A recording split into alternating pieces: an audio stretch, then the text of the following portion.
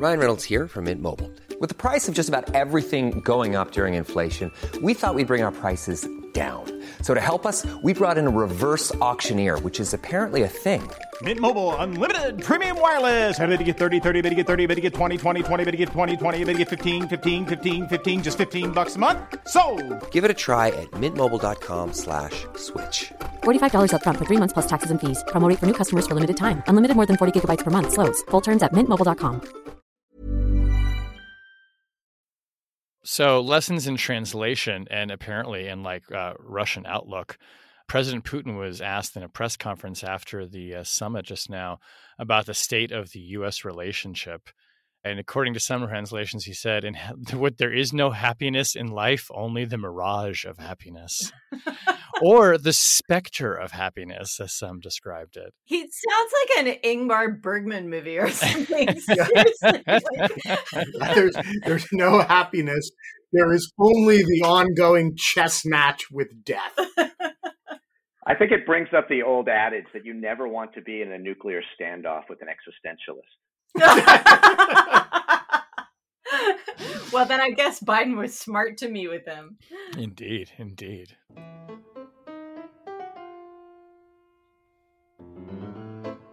Hello and welcome to Rational Security, the Spectre or Mirage edition.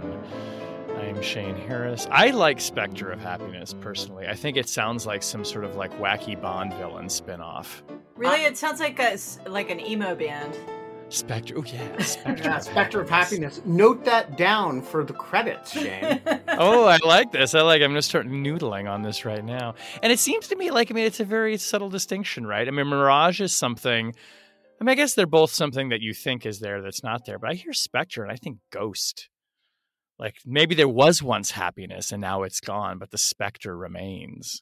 I'm going to look up the Russian word while we're talking. Okay, very good. I'm pleased to. I am here in the virtual jungle studio with my good friends Ben Wittes, Tamara Kaufman-Wittes, and our very special guest, Jeremy Shapiro. If you have been here since the beginning of Rational Security like we have, you'll remember Jeremy was the first guest on the second ever episode of the podcast. I am the You're the guest. OG. You're the original guest. I take credit for everything that's happened so far. And was that the high point of your career as a think tank scholar? Definitely. It's been frankly all downhill since then. It's been a sort of whirl of drugs and despair. So I'm hoping that this will be the way that I crawl back out of that pit. There's no commentary like Rational Security commentary. Totally. This is the Pulp Fiction for your John Travolta. Well, this is then bigger and better things clearly happened for you, right? Because John Travolta went on to do Phenomenon. Oh yeah, and a lot of other really bad movies. No, good. Well, Jeremy, in addition to being apparently our original and favorite guest, he is currently the research director at the European Council on Foreign Relations, so that's good. And a non-resident senior fellow at Brookings, so things have worked out very nicely for you, and we're very glad that you're back on the pod. And this week, world leaders convene in the UK and Brussels as President Biden makes his first official trip abroad. President Biden and Russian President Vladimir Putin have a face-to-face meeting in Geneva. And leak investigations aplenty have ensnared journalists, former officials, and members of Congress. Let us start, before we get to the question of the summit, which is wrapping up as we're recording this on Wednesday at around 1:15 Eastern.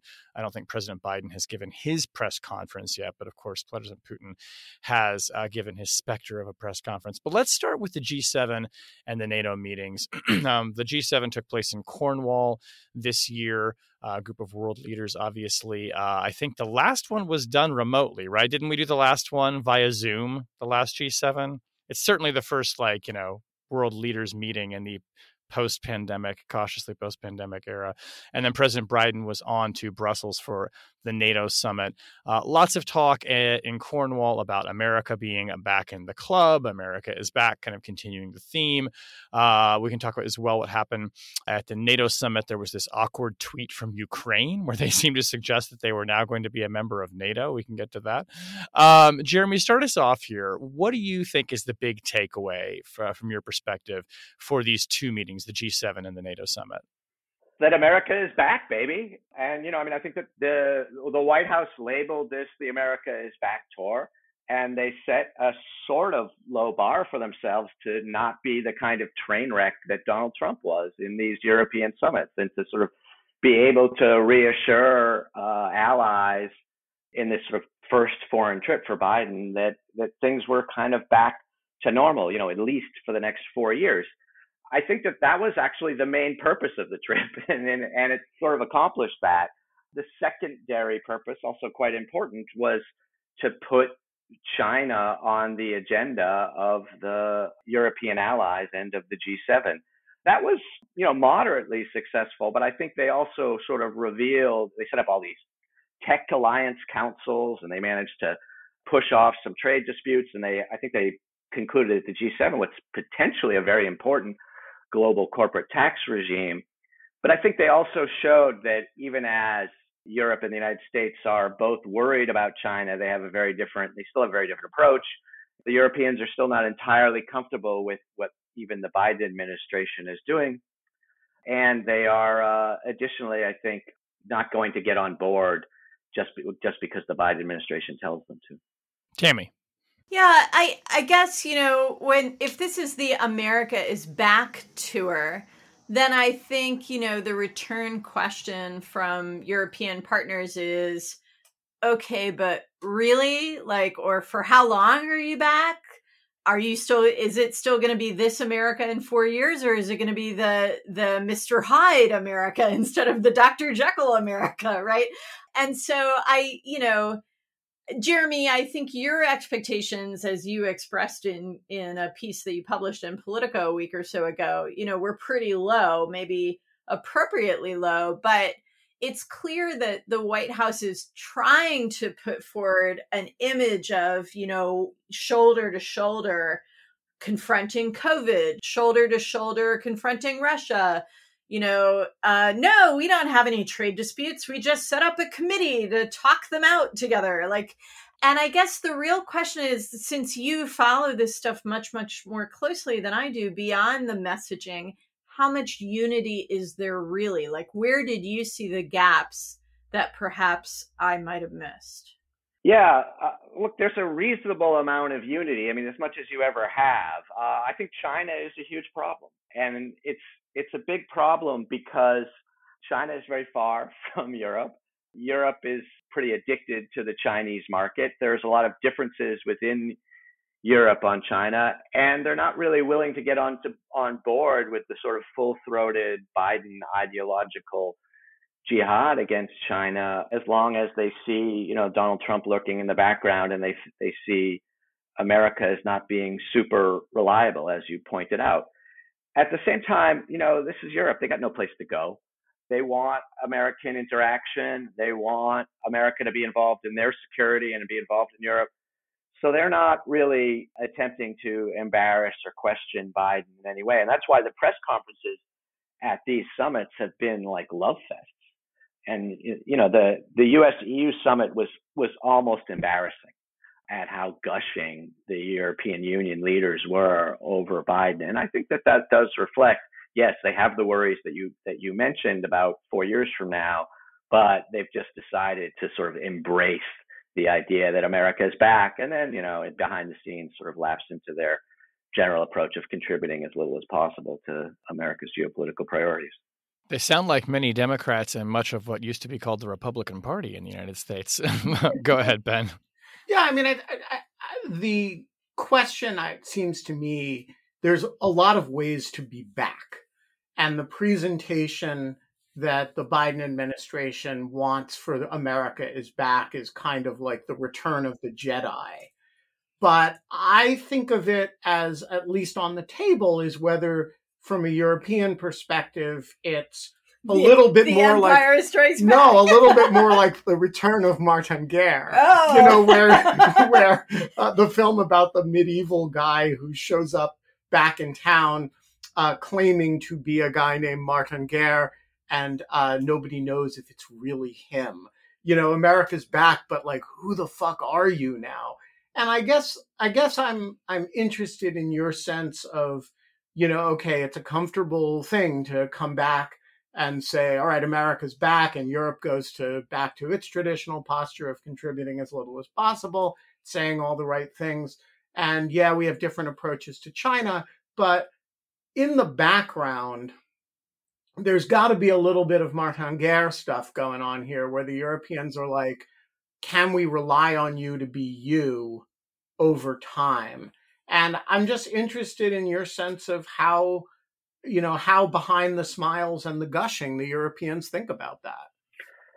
You know, they think about it all the time. And I don't think I've had a conversation since Joe Biden was elected where they haven't mentioned it in exactly that way. It's just that they have no idea what to do about it. You could say, oh, well, okay, you're worried about an Ivanka Trump administration in 2025. So we're going to have a hedging strategy, and we're going to build up European autonomy and European sovereignty so that we can defend ourselves without the Americans. But they don't want to do that. And they don't have the unity to do that. They don't want to spend the money, and they're too addicted to the American security umbrella. So they're not really putting any operationalization behind the fear, the sort of Martin Guerre fear that you just described, even though they certainly have it and express it. And of course, it's a rational one because I have it too. Yeah, I mean, I guess I sort of, we have our politics, and our politics are polarized, and that's worrisome to our partners in Europe. But they also have their politics, and their politics are also polarized, right? I mean, part of what's going on here is that Germany is going to have elections this fall to replace Merkel, who is stepping down. And the French have elections coming up next year, right? And there's a lot of chatter about a potential major showing in those elections by the far right, Le Pen. And so, you know, it's not only that they're looking at us and wondering what we might be like in 4 years. We also have to be looking at them and wondering, like, the Biden premise here is that if I can get my European partners on board with this whole democracy versus autocracy, you know, then I can go out to other parts of the world and bring them on board as well. But, you know, can America count on the European countries? I would say no, and frankly, no, even if they didn't have those domestic political problems that you just described. But I think that the Biden administration has fairly low expectations for Europe in this regard. And they're not really, I mean, they're definitely trying to get the Europeans on board for their China agenda, but they're not expecting that much. I wouldn't say they have unrealistic expectations. They're expecting political support. They're expecting a dozen or so different dialogues. So it's a sort of full employment program for American diplomats. But they're not really expecting, and they don't really feel like they need to get European help on most of their China agenda. The key allies for the China agenda are elsewhere. They're in Asia. So in that sense, Europe is no longer the central front in the new Cold War. Asia is now the central front. Europe has an important role, but they're not really expecting that they're going to get that much out of them. And they're also not expecting a huge problem from Europe. So I think from a Biden administration perspective, Europe is neither the problem nor the solution to their China issue. And that's what this tour is supposed to express. You know, get as much help as you can, get all the positive PR, make all of the positive signs about being on board, set up enough commissions to strangle the press, and then move on to some of the more difficult and interesting for the China problem relations in Asia. As long as all the summits are held in places like Geneva and Vienna, I think the International Press Corps will be just fine camping out. Oh, yeah. My colleagues are really suffering over there right now. Jeremy, before we move on to the next segment, though, I want to ask you, maybe we should just get to it in the next segment. But, you know, if the U.S. believes that it doesn't really need European allies to affect a China-centric strategy for all the reasons that you laid out there. Did Biden do enough to rally European allies for a strategy to counter Russia? I mean, it seems like that's, still, at least in that part of the world would be the big strategic adversary. Was there not enough talk about Russia, or was that just overshadowed by more of the headlines about China, which were frankly the ones that I tended to see coming out more from the two summits? Yeah, there was quite a bit of talk about Russia. And if you look at the NATO communique, which is, longer than a Marvel movie script, it has a huge amount on Russia, and it's super tough on Russia. And I think that's a place where it's very easy for Americans to get agreement from Europeans and even contributions. I think that the struggle that the Biden administration has on Russia is less getting European support. It's getting Europe to take responsibility and getting Europe to step forward. And so in that sense, if America pays too much attention to Russia, if America spends too much of its time sort of rallying European opinion on Russia, it's assumed that it will play its traditional role of sort of anchoring European security and bearing the biggest burden vis-a-vis Russia and European security. And that's a problem for Biden's China policy, because if you're going to shift to Asia, you have to shift from somewhere, and that's got to be Europe. So I think that the problem, just to sort of summarize it, the problem for the Biden administration on Russia is not European cooperation or European agreement. It's the lack of European responsibility that would allow the Biden administration and the United States to be more focused on China. So let's transition then to talking about the Russia summit, the Putin summit. Jeremy, I'll turn to you to kick us off again on this too. There was a reporter at the end of Putin's press conference, I don't know if Biden's has started yet, who said she was asking a question on behalf of her 9-year-old daughter, which was more or less, why is this summit a big deal? Explain to a 9-year-old why you're doing this, and all these people are here in this lovely setting.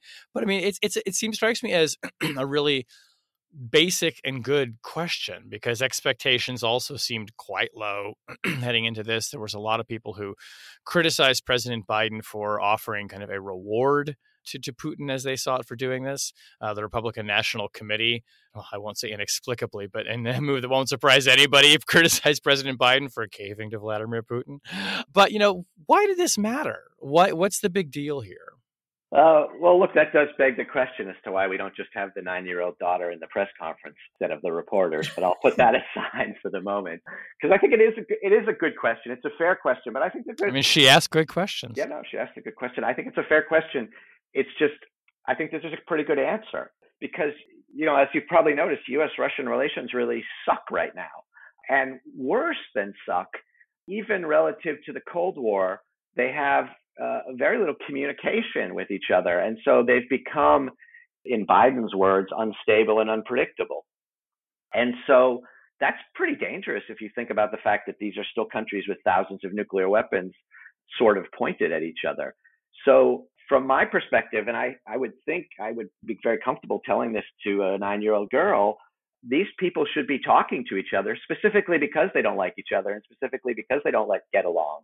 And one of the great tragedies of U.S.-Russian relations is not so much that they've been fighting about the things that they disagree about, because they certainly do that, but it's that they fight about the things that they don't even disagree about, because they have such bad communication and such poisonous domestic politics when it comes to each other. So I think that this was a useful summit for them to sort of say, look, here's what really matters to us. Here's what we're going to talk about. Here are areas of agreement. Here are areas of disagreement. And then in a sort of important but symbolic move, a couple of important but mostly symbolic moves, they sent their ambassadors back to each other's capitals, which is nice. I think that's the sort of basis of diplomacy. And secondly, they established a strategic dialogue on nuclear stability, which is something that they both agree on. They actually have overlapping interests, but haven't been able to make very much progress because of the various other issues. So I think that that's far from any kind of panacea or solution to the problems in U.S.-Russian relations. But it's nice that they're going to be able to talk about it. So I feel like the strategic stability dialogue that they agreed on, Jeremy, that you just mentioned on nuclear security is is important, and it's important not only for the reason that you cited, which is that, it's a way of creating stability and predictability, but also because it is actually a concrete repair of something that started to break down before the Trump administration, but that the Trump administration really accelerated the undermining of, which was the nuclear arms control regime, right? And if the US and Russia cannot have some fundamental agreements on rules of the road for nuclear security, then there's no hope for Iran or, talks or any of the rest of it. And part of the Trump chaos machine was not just kowtowing to Putin, like he did at the Helsinki summit on interference in our elections, but not giving a crap about those fundamental pieces of architecture of international security. And so I actually thought it was quite meaningful, not only that they were able to do it, but that the Russians wanted to do it as much as the Americans. And the Russians, the only joint communique was on the strategic stability dialogue and said very explicitly, these two leaders agree that no one can win a nuclear war and one must never be fought. And just reiterating that, like putting those basic rules of the road of international security back in front of everybody, I thought was reparative and important. I also think that like a lot of the unpredictability or instability that the Biden administration said they want to deal with in dialogue with Russia is not fundamentally about the relationship between the US and Russia. It's about the way Russia is trying to use its interactions with the United States and with all these other places in the world for the purposes of Putin's own domestic political agenda and his desire to stay strong and stay in power. The way they are destabilizing democratic states as part of a message to the Russian people that democracy doesn't work and you shouldn't hope for that and you should give up on it. And that, I think, is something that I don't expect that any American president could persuade or bully or incentivize Putin not to do that, because it's driven by his own domestic imperatives.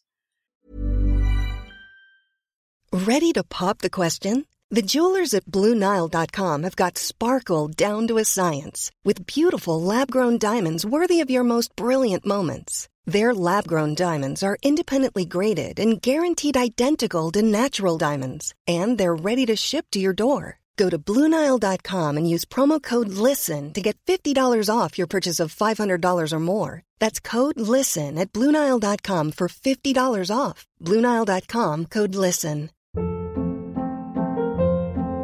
Hold up. What was that? Boring. No flavor. That was as bad as those leftovers you ate all week. Keke Palmer here. And it's time to say hello to something fresh and guilt-free. Hello Fresh. Jazz up dinner with pecan-crusted chicken or garlic butter shrimp scampi. Now that's music to my mouth. Hello Fresh. Let's get this dinner party started. Discover all the delicious possibilities at HelloFresh.com.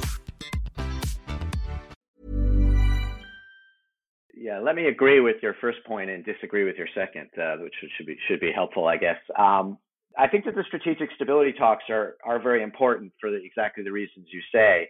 And I'm also not in favor of nuclear war, so I think I can get on board with both Putin and Biden on that front. I think that there are a few complications. We agree. We all agree. Yeah, there are a few complications that we should acknowledge. I mean, the first is the American side, which is that the Republican Party basically doesn't believe in international treaties anymore. And so the dismantling that you referred to by Donald Trump wasn't an aberration for the Republican Party.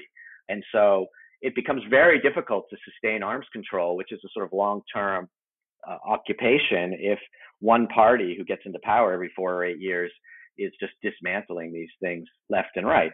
The second complication is that the Russians have been cheating on a variety of these treaties, particularly the INF. And so they've really eroded trust in the arms control edifice, even though they have a big interest in it, the interest that you described. I think that the third complication that we really need to understand, which is I think a problem for both of them, is that as the Chinese have become more of an issue, the fact that the Chinese are not in these negotiations at all, and that these arms control ideas don't embrace the Chinese and therefore limit the Americans and the Russians, but don't limit the Chinese, is becoming a problem, particularly when you get to intermediate range nuclear forces, which is why the INF Treaty probably broke down. So ultimately, you want to be bringing, I think, others into this, and that's a longer term proposition that the Chinese at the moment don't seem remotely interested in.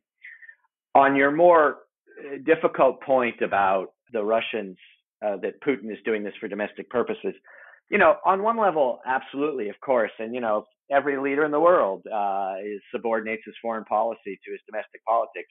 And so Putin is definitely doing that. I do feel as if this idea sort of serves as an excuse on the Western side to say, A, there's nothing we can do to incentivize Putin, and B, that our actions don't matter. And, the thing about Putin's arguments to his domestic policy is he doesn't make them up out of whole cloth. They come from somewhere. And his fear about the West using colored revolutions to change the regime in Russia and to reform Eastern Europe and to create hostile states on Russia's borders is not fantasy. It's American policy. It's Western policy. It has been Western policy for 30 years. And so, yeah, he definitely instrumentalizes that in domestic politics. But, it's like my mother, the psychologist, always used to say, you're not paranoid if everyone is out to get you. And I think we probably should be aware that we are feeding this domestic narrative in Russia. And, if we stop tomorrow, it's true it wouldn't go away. It's true it's instrumentalized. It's true that Putin is interested in holding on to power, just like every leader is. And he'll use whatever elements he can. But that doesn't mean that he hasn't actually correctly characterized the Russian-American dispute, and that it impacts him, his foreign policy, as well as his domestic politics. I want to make an observation and pose a different question to Jeremy. The observation is that I do think the mere fact that we are having now a protracted conversation that does not discuss ransomware, poisoning of dissidents abroad, or invasions of regions of neighboring countries suggests just how far Russia has managed to normalize some genuinely abnormal behavior, that this summit happens and we all kind of take that as, there are issues that Biden is going to raise or complaints he's going to make, but in fact, nobody expects anything to be done about them. The question is, Jeremy, we haven't talked about the most important issue in U.S.-Russia relations. I'm interested in your sense of whether President Biden raised the question of Putin's refusal to fight me. And if so, what do you think the conversation between the two of them was? How did that go? Yeah, I had a leak from inside the summit, and it was 4.5 hours long, but they did, I think, manage to spend about 2 or 2.5 hours on the Ben Wittes wrestling question. Is it wrestling or judo or whatever? No holds barred. It's kind of, ultimate fighting, I guess. Yeah. But it turned out, and I think sort of Putin has this sort of whataboutism concept where whenever you sort of say, you're afraid of Ben Wittes, he says, oh, well, you're afraid of. And so it turns out that, it hadn't gotten a lot of press, but Dmitry Trenin of the Carnegie Moscow Center has challenged Biden to a wrestling match. And so they hung up on that point. Right. Whether there's a moral equivalence there. Yeah. Yeah. And so I think after a couple of hours of discussing that, I think they had to move on to the sort of less meaty issues of whether the two of them are going to destroy the world or not. Yeah. Well, we're gonna stay on it. We're not going to let this issue die, like Alexei Navalny, and we're just going to see what happens. But you have to acknowledge, Ben, that Biden is 78 years old. And if he ends up, wrestling with almost any Russian analyst, that could be a really serious blow to the free world while you're getting your ass kicked by Vladimir Putin. So I'm not really sure that this is a good trade for America.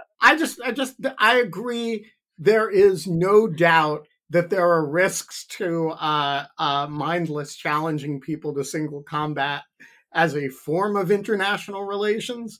But, no pain, no gain, as they say in the biz. All right. Well, we're going to have to just tune in for Summit Part 2. Maybe you should fight at the summit. If you'd fought at the summit, I don't know how there could have been more press there than there already were. But I am sure Estonia will host the fight. Oh, yeah. You've got hookups in Estonia. Totally. I guess I think that one of the things that's the most interesting about the U.S.-Russia summit, given how it's not maybe the most important relationship in the world anymore, is just how important it is. I mean, there are 1,200 journalists there. The G7 summit, which represents, 60% of global GDP, didn't have anywhere near that many. NATO, which is, all the great democracies in the world, didn't have anywhere near that many. No one even noticed that there was a US-EU summit. There were 8 other bilateral meetings, I think, at least, with leaders as important as Erdogan in Turkey and many others. And the only thing that people can talk about is Russia and Putin. And I mean, I think that says something about the role of Russia in U.S. domestic politics, and which is well outsized its geopolitical importance, and also, frankly, the role of America in Russian domestic politics. I think it also says something about the fact that Geneva in June is a lovely place to be, whereas Brussels in June, it's just like every other month in Brussels. Oof. Cornwall. You're going to get so much gorgeous hate mail from the Brussels lovers. All right, let's talk about a subject closer to home. There have been, I don't even know what to call these. I mean, leak investigations seems to be the shorthand. There have been subpoenas, there have been court orders for records of communications, including email and phone call communications, not content, we should understand, involving reporters, involving former administration officials, or at least one, the former White House counsel, Don McGahn, as well as 2 members of Congress, staff in the Congress, the minor child of a Congress member, we think. Seriously. Yeah. And there's a great episode of the Lawfare podcast up this week, which I'll point listeners to, with a really good panel that sort of tries to disentangle some of these different threads, because it's not entirely clear that they're all the same thing. But the thrust of it appears to be that at some point in the Trump administration, there were pretty aggressive searches by the Justice Department to determine the leaks of classified information in the press. Some of that appears to be reporting around the new administration in Russia, particularly in regards to former National Security Advisor Mike Flynn's communications with the Russian ambassador. There are stories that have appeared in CNN, the Washington Post, and the New York Times, I think, that are at issue here. Not entirely clear what the CNN story might be about. Not entirely clear if somebody was investigating President Trump's political enemies, or if phone records or email records of members of Congress got swept up in a search of someone else's records.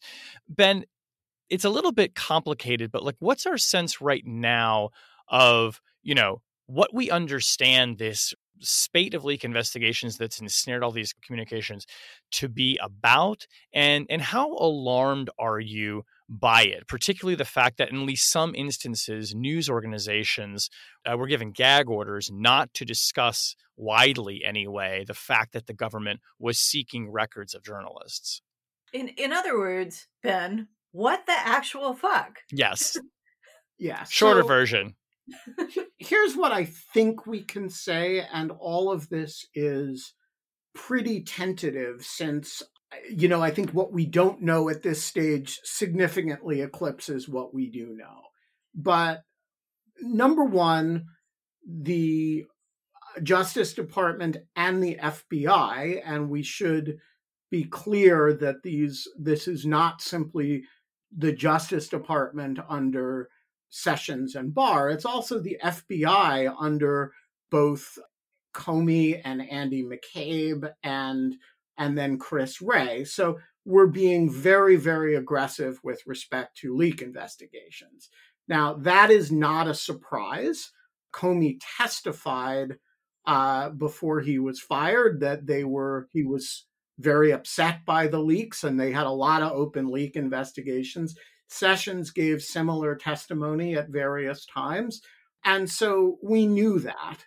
In that context, it strikes me as nonetheless surprising the number of media subpoenas that there are. There, I believe, or record orders, there are at least, I think, 8 of them. It's a large number. Given how sensitive they are, it is, I think that number is pretty surprising. Any one of them, I think you could say might be justified.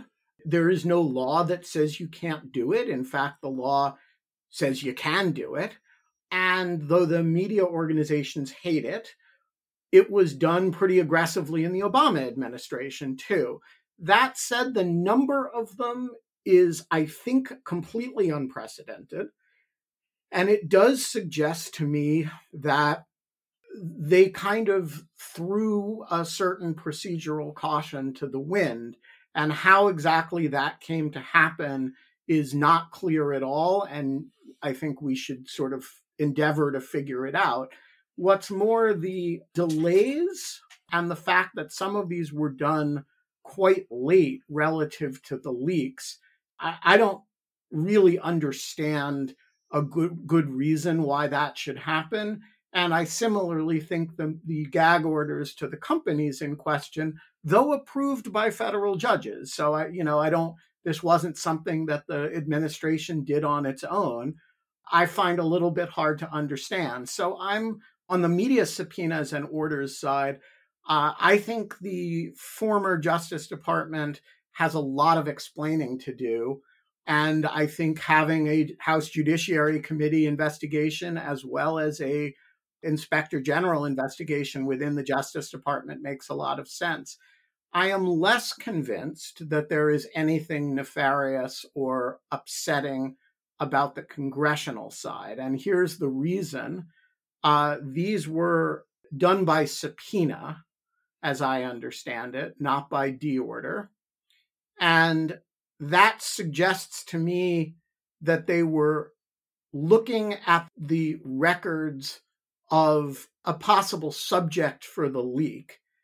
And the person had contact with certain phone numbers or email records, and they turn around and ask the companies for the identification of the account.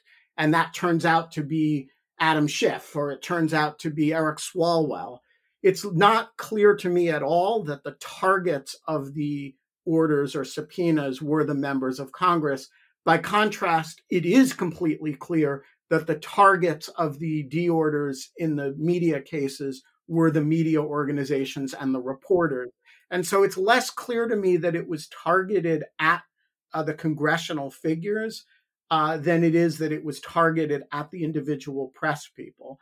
That said, if they were conducting investigations of Adam Schiff and Eric Swalwell, that would be really like enemies listy kind of stuff. And so I think we need a lot more clarity than we have on this. And, I think having the IG look at it and having the House and Judiciary Committee look at it makes all the sense in the world. I just want to jump in a quick point, too, on that and agree with Ben's analysis of this, and that it is clear that journalistic targets were in play here. Speaking as a journalist, and particularly as someone who works at one of the institutions that was targeted, I find it enormously troubling, these gag orders. And maybe somebody can talk me off of that ledge. But the idea that the individual reporters in question were not aware of this, that counsel for these organizations was restricted in what it could and could not discuss. And I'll say, too, I have questions about this apparent negotiated settlement, if we want to think of it this way, that CNN appears to have reached with prosecutors, where they did apparently hand over some information on Barbara Starr, Pentagon correspondence, communications. I don't really understand that. I'm sure that the lawyers, perhaps if they felt that they might be about to lose a case, didn't want to log precedent in the books. But just speaking as a journalist, it's really troubling. And I think that I've said this before too, probably on the podcast, a lot of people in my profession suffer under this illusion that there is something called like a reporter's privilege that protects our communications like the way it does with doctors and patients and lawyers and clients. Nope. And in case you needed reminding, study these cases. Study Brandsburg v. Correct. Hayes. It is an on-point Supreme Court decision. Correct. And it says there's no reporter's privilege. Yeah, and a lot of reporters don't realize that. Yeah. Okay, so on your point, Shane, the gag orders, I mean, it seems to me that what those gag orders did was essentially lead reporters to potentially continue to put other sources at risk by talking to them, not knowing that their bosses were handing over their call records to the FBI. Right. And that's really, really troubling. Because there are other, those people might not necessarily be leaking classified information, but they might nonetheless find themselves endangered simply by having contact with the reporter. But the other thing I wanted to ask both of you about from your different perspectives of press and legal analyst, we talked a few weeks ago on we've talked all spring on the podcast about the challenge for the Justice Department of sort of reasserting its independence and its integrity in the wake of the Trump years. And, when the news broke here, it was, I think, understandably framed as here's another example of Trump administration abuses and wielding the Justice Department as a tool against political adversaries. And as Ben pointed out, we don't necessarily know enough facts to know whether that framing is correct or not. It may be, it may not be.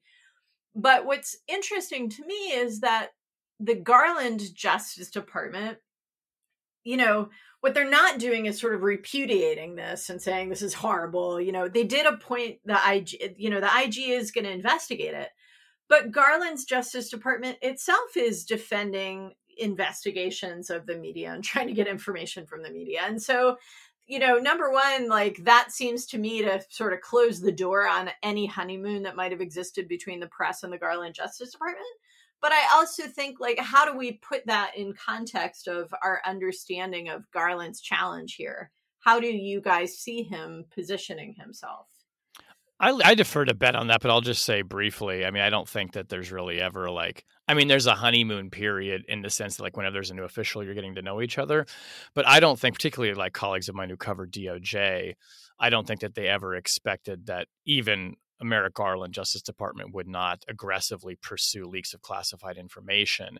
I think what's surprising is maybe, how aggressively the Trump people did it. But what the current DOJ leadership, at least in the White House, is saying too is they're not going to use these tactics anymore. So in that respect, it does seem like there's a reining in. Yeah. So a couple things. First is both the president or somebody on behalf of the president and the attorney general made clear that they were not going to be doing this. Now, I would be surprised, actually, if whatever the Justice Department did was obviously illegal, because actually the law here is so permissive that you really don't have to stray into the land. And so it actually puts the Justice Department in a tricky position because their job is to defend legal behavior by the Justice Department. The law, it lets them do this kind of thing. And so you're really in the land where they probably have to defend the propriety of what the previous administration did, even as they make clear that they would engage in very different prudential and policy judgments themselves. So I don't think you're going to see them repudiate it. I do think you're going to see them say, hey, that's not how we want to engage the press. All right, let's move on to object lessons. Tammy, why don't you kick us off?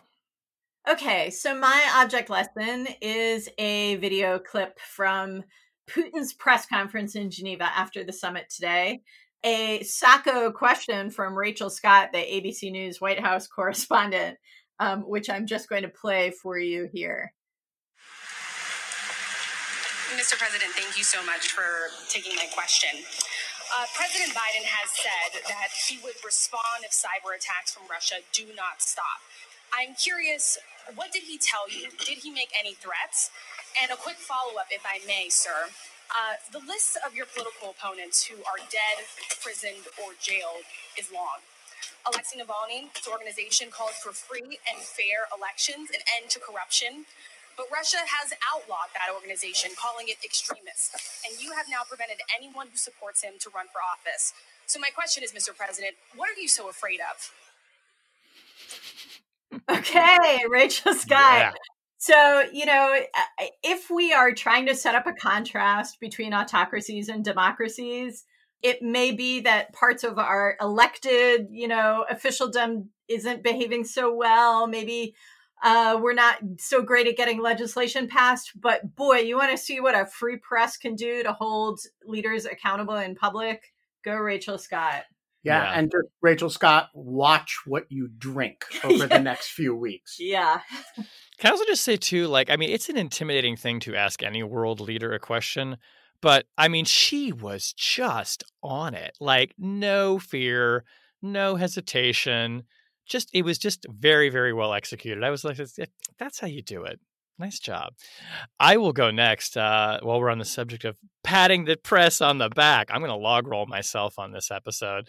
I'm going to point readers towards a story that I have up now in the Washington Post that is the result of a very long investigation that's gone through some fits and starts that I've been doing for more than a year into the Saudi embassy in Washington and its efforts to help its citizens accused of crimes in the United States to leave the United States and to, in some cases, evade justice. This is a story that's gotten a lot of traction over the years and attention, particularly after a great series that a reporter named Shane Kavanaugh did in the Oregonian about a number of Saudis there, particularly people who were here in the U.S. on student visas who had committed crimes and then were apparently spirited out of the country by their embassy. It is a crime to help people evade justice, we should note. This has become a real issue for some members of Congress, including Senator Ron Wyden. What we found and what my story is really built around is the apparently the most serious charges to date that have been leveled against Saudi nationals who were here in the U.S. and have left and gone back home. 2 men in North Carolina who were indicted for first-degree murder in the killing of a 22-year-old man in North Carolina. There have been other serious crimes as well, but this is by far the most severe one. And his family really has been totally denied justice. There's a lot of evidence, I think, that the police did not handle that investigation in the best way. There was no question these 2 men were involved in the killing. It was investigated as self-defense initially, but apparently at no point were these 2 foreign nationals told, don't leave the state, please, while we investigate this. And they left the country 4 days later. So it's a really tragic story, but it points to a bigger issue that is now getting more attention, frankly, as the Biden administration has said to the Saudis in private communications that you have to put a stop to this, and we, demand trials for people who are accused of crimes in our country. We have no extradition treaty with Saudi Arabia. So check it out. We'll put a link in the show page. I'm glad we got this story out there, and hopefully it will bring some measure of attention and maybe justice for Raekwon Moore, who is the man who was killed in North Carolina. And for his family, who I'm very grateful to them for cooperating with the story. Ben, you're up. My object lesson is a newly released book by our Brookings colleague and frequent Rational Security guest, Jonathan Rauch, entitled The Constitution of Knowledge. And that's a pretty highfalutin title. Yeah. Sure is. Jonathan, as many of you will remember, wrote a wonderful book in the 90s called Kindly Inquisitors. And this is kind of a sequel to that, that is really about ecosystems of truth and how they develop, and also how they are disrupted by ecosystems of falsehood and non-reality based thinking. It is a really provocative and interesting book. It has nothing on its face to do with security, but it has everything to do with the background conditions of disinformation and information and reliability that have formed the the general ambience in which we've been talking for the last several years. And I strongly recommend it to people, as well as the many interviews and conversations that Jonathan has been having about it recently. And he did one with Lawfare. Yeah. It has to do with the rational part of rational security. Yes, exactly. Indeed. Yeah. And check out Alan Rosenstein did a good interview with Jonathan. And he did a really good interview with Andrew Sullivan on Andrew's podcast as well. That was a very spirited debate at one point, which was good. So yeah, check it out. That brings us to the end of this week's episode. Rational Security is, of course, a production of Lawfare. You can find our show page at lawfareblog.com. If we did have Rational Security rubber duckies, we would sell them at duckystore.lawfare.pond. Maybe we should. Yeah. See, I think that would sell. Like Shane Harris rubber duckies. Like a rubber ducky with maybe like a three-headed rubber ducky, a sort of that's Cerberus creepy. rubber ducky. I like that. I think we should have a Susan Hennessy memorial rubber ducky. Oh, Yeah. there you go. Yeah. Or maybe three heads and one severed. Oh, Ben. no. Whew. Ben. Good Lord. You're not in charge of the children's toys division at Rational I Security just want to anymore. say Susan would like that joke. She would think it was hilarious if Yeah. she still listens to the podcast. You can follow us on Twitter at RATL Security. You can find us on Facebook. Still up on Facebook, you guys. Whenever you download the podcast, please be sure to leave a rating and review. Hit that share button, share it with your friends, share it with others you know and love who've gone to work in the Biden administration, perhaps. Everybody needs a little pick-me-up. They could use this podcast. Our audio engineer this week was Hamza Shitu. The show is produced and edited by Jen Patia Howell. Music this week by Vladimir Putin and his ironic emo synth cover band, Spectre of a Summit. Aha, very Nice. good. Not really a summit. No. But Sophia Yan is really a masterful piano player. I do not think, however, she will be taking any gigs with Vladimir Putin anytime soon.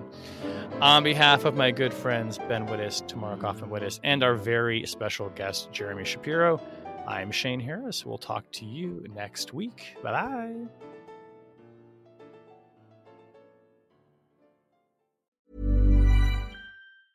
Ever catch yourself eating the same flavorless dinner 3 days in a row? Dreaming of something better? Well, HelloFresh is your guilt-free dream come true, baby. It's me, Keke Palmer.